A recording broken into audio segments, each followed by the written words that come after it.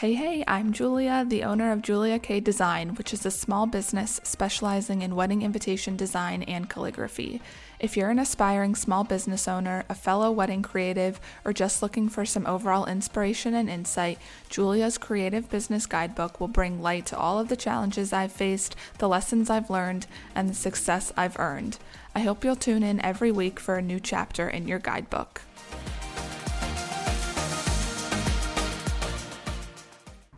Hello, hi. It is me. I am back, baby. I say that like I was gone. No, I wasn't. I'm just back. I'm back recording, even though I just recorded 10 minutes ago. Okay. Today's episode is a good one, y'all. It is all about printing at home and what I have learned so far in my printing at home journey.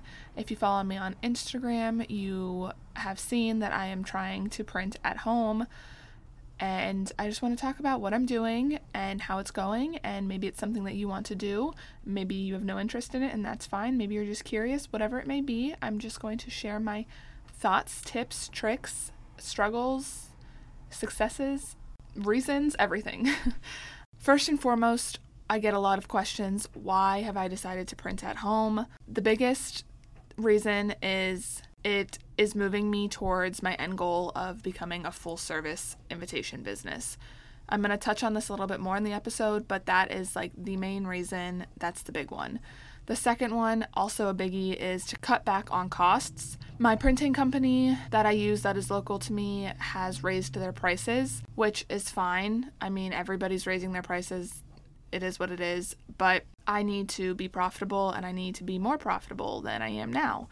Obviously, the more profitable, the better of a business. So I guess in the money aspect, that is. But yeah, so that's like the next biggest reason. And then quality control is another huge one. I just want to have more control over what I am producing and what I'm giving to my clients.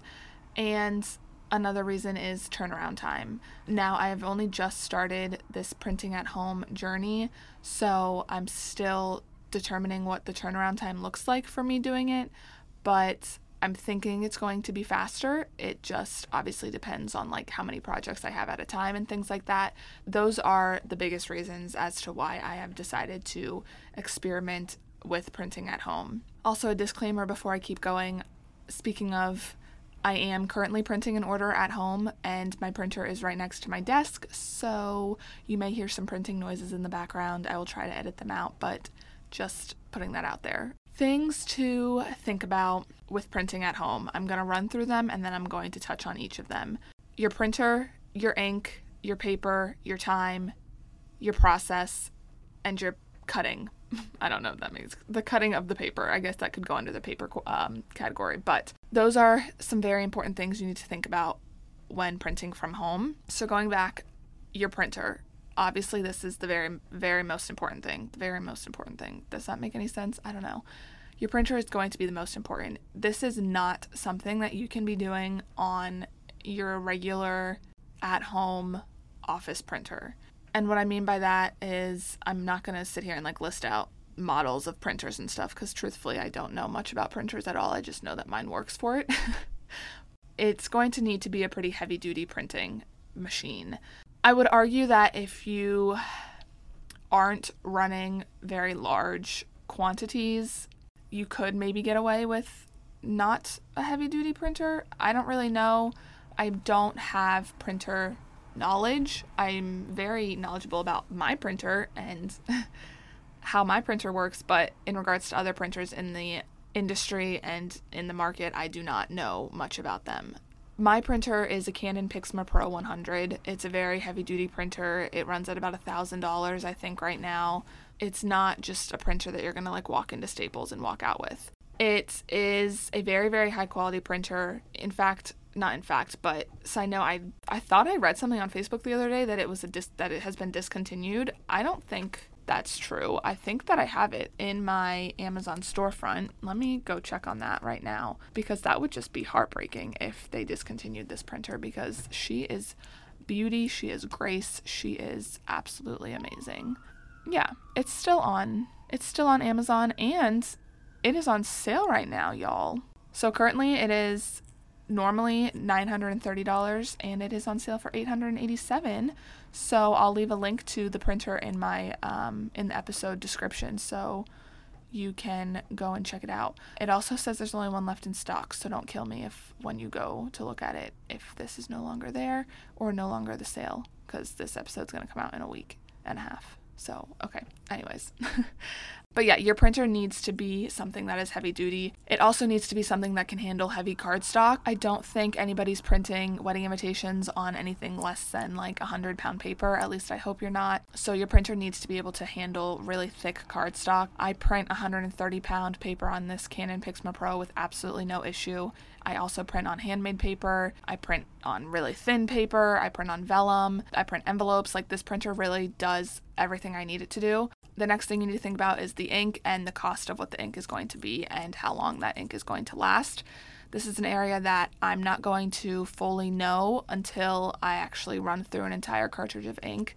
So how I'm doing this right now is I'm just keeping track of the date that I refill specific colored ink cartridges, and then I'm writing down like how many copies I'm printing.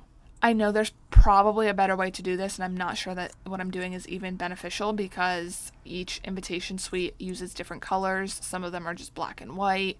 So I need to still figure out what the best method is for keeping track of how many copies I can get out of an ink cartridge. The ink for this Canon PIXMA Pro is about, so I think it has 8 cartridges, like 8 different color combos or colors of ink. And I think for a full pack of 8, it is like $130. Honestly, to me, that's not that bad. I don't think that that's insane, but I do need to, like I said, wait to see how many invitations I could print out of each cartridge, if that makes any sense at all. You need to be aware of the ink and how much it's costing you and how much you're needing to refill. The next thing you need to think about is the paper that you're using. The two most common types of printers are inkjet printers and laser printers, and some papers are not compatible with one of those. So the Canon that I have is an inkjet printer, so when I'm ordering paper, I need to make sure that it is described as being an inkjet compatible piece of paper. Some papers only work on laser printers, some only work on inkjet printers, so that's just something that you need to be aware of. The next thing you need to be aware of is your time. This is a huge factor in printing from home, and this is why I think most people in the industry do not print from home, because it does take time. However, I can run print jobs while I'm doing other computer work and assembly tasks, so to me, I'm not really like wasting any of my time because it's always just happening in the background. So you just have to use your time wisely. I will say some papers, like more textured papers, don't run through the printer as smoothly. So in that case, I do kind of have to babysit the printer a little more. But to me, that's just not really like a deal breaker or that big of a deal. So it's also important that you are aware of how this is going to change your process. Printing at home is adding a huge piece to your entire process. It's going to change things drastically just because you are now adding a whole nother step. The printing step alone has several steps, so I went ahead and created a new production sheet, which if you are familiar with my podcast or you've listened or you're an Instagram subscriber, you have access to my current production sheet. I'm also going to go ahead and upload my new production sheet, which includes the printing production side of things. The way you can gain access to this resource is by becoming an Instagram subscriber. So if you have not heard about it or you are unfamiliar with it, Instagram rolled out this subscription program where essentially I can have subscribers that pay a monthly fee to Instagram, and you kind of get like exclusive content. So if you're a subscriber of me, you get access to a portal that I have online that is only for subscribers, and it has a ton of different educational resources in it. This is really the only form of education that I offer, obviously besides my podcast, but yeah, I upload a ton of different educational resources to the portal that you get access to. So I am going to upload this new production sheet to the portal as soon as I'm done with this episode. So if you're interested, head to my Instagram, which is @JuliaKDesign, and you can subscribe directly through my profile. back to the production sheet. I have changed it a little bit just to kind of be more printer and production friendly. So now I have an entire printing section and I just list out like invitation card, RSVP card, details card, and I can mark off if that piece has been printed and then if the piece has been cut. And then I have envelope liner, vellum wraps, wax seals, envelopes, pretty much anything that could be assembled. And then I have some blank spots just because some projects, you know, have other add-ons or other miscellaneous things that I have to assemble and produce. I just kind of reformatted this to be able to track what I have printed and what I have cut so far. Typically, I'll print and cut within the same day, but sometimes, you know, it just doesn't work out that way and I'll have to come back to it. So that's when this form is really useful so that I know how many I've done, so I don't need to like start each day by recounting to see what I still have left. The final two things that you need to think about are figuring out your printing settings and cutting your paper. So figuring out your printing settings can be very tedious and it's kind of just a trial and error. I wasted a few pieces of paper when I was first starting printing at home because I needed to find the best quality and the best settings that gave me the highest quality. So it was just trial and error a few times of changing things to find what really works best for my printer and my paper. The final thing you need to think about is cutting your paper. So you can buy pre-cut pages. So for example, like a standard invitation card is a 5x7, so you can buy pre-cut 5x7 sheets. However, they are going to be a little bit more expensive. So what I do is I buy 11x17 sheets and I can actually print 4 5x7s on each 11x17, and then I need to cut those down to the right size. So I print with bleed and crop marks, and then I cut the pages out. So if you're going to go about it this way, you do need to have a pretty heavy duty paper cutter, or you will be cutting paper for quite literally forever. So I also have my paper cutter linked in my Amazon storefront, so I will make sure that that is linked in the episode description so you can see what paper cutter I use. I can do several sheets at a time, so like a quantity of 100 invitation suites probably takes me like a total of like maybe 30-45 minutes to cut everything. It's really not bad at all. Again, every paper is going to be different though, so more textured papers might cut a little bit differently than smooth papers, and I might only be able to do like 10 at a time when they're textured, whereas smooth I can do like 25 at a time. So there are a lot of different factors that go into how the paper cutter is going to work, but again, you just got to play with it. It's just all about trial and error. All of that being said, outsourcing printing is definitely an easier option. However, it will be your highest expense for the year. It should be. Printing was my highest expense in 2022. This goes back to the episode where I talk about pricing and knowing your profit margins. After doing the math, my profit margin is 10% higher if I print from home. So yeah, 10% is a huge amount.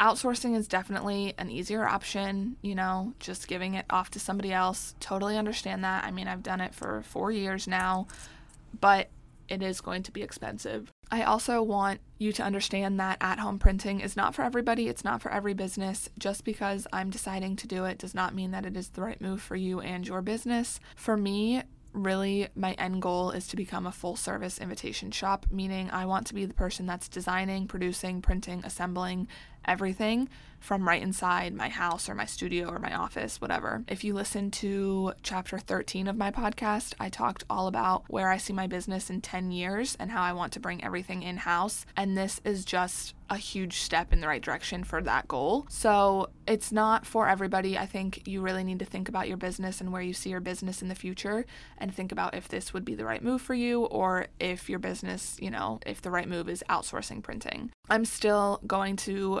outsource printing projects when it's necessary. There are some like gatefold invitation suites just use a ton of ink, and I don't have a scoring board that can score several sheets at a time. So for me, I know that gatefold invitation suites right now are still going to be outsourced because they do the scoring and folding of those. There are still going to be miscellaneous projects that I have to outsource. I don't know. I just feel like it was important that I gave it a try and see what I can improve for the future of my business. It has been a learning curve for sure, I've really just dove into it the past 2 weeks, so I still have a lot to learn. But it's, for everything considered, it's going pretty well right now. I'm already thinking about when I should purchase my second printer because I want to be able to have 2 projects going at the same time, or have envelopes going at one time on one printer and invitation cards on the other printer. So I'm already thinking about those things, but that just goes with the territory, I suppose. So all in all, at-home printing may or may not be best for you. It really just depends on your end goal for business. If you want to put more of your time, effort, money, etc. into the graphic design side of business, then that's totally fine. Maybe that is the bread and butter for your business. But for me personally, I just want it to all be in home. I want to be a full service shop. And this is just a really big step into the right direction for me. So I'm sure if you're thinking about at-home printing, you probably have questions. So please feel free to reach out on Instagram. Also, I highly recommend considering the Instagram subscription that I talked about so that you can get access to my resources that I use on the daily for in-home printing. And yeah, let me know what questions you have or concerns, whatever it may be. You can reach me on Instagram or through email. Otherwise, I will talk to you all next week. Thank you so much for listening. As always, love you guys. Talk soon.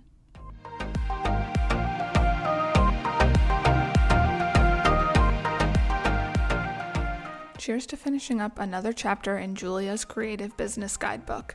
I hope you learned something new and will tune in next week for our new chapter. Until then, take care of yourself, do things that inspire you, and never stop creating. If you have any questions about anything I talked about during this episode, please refer to the link in the episode description to ask your question. All questions will be answered at the end of each unit.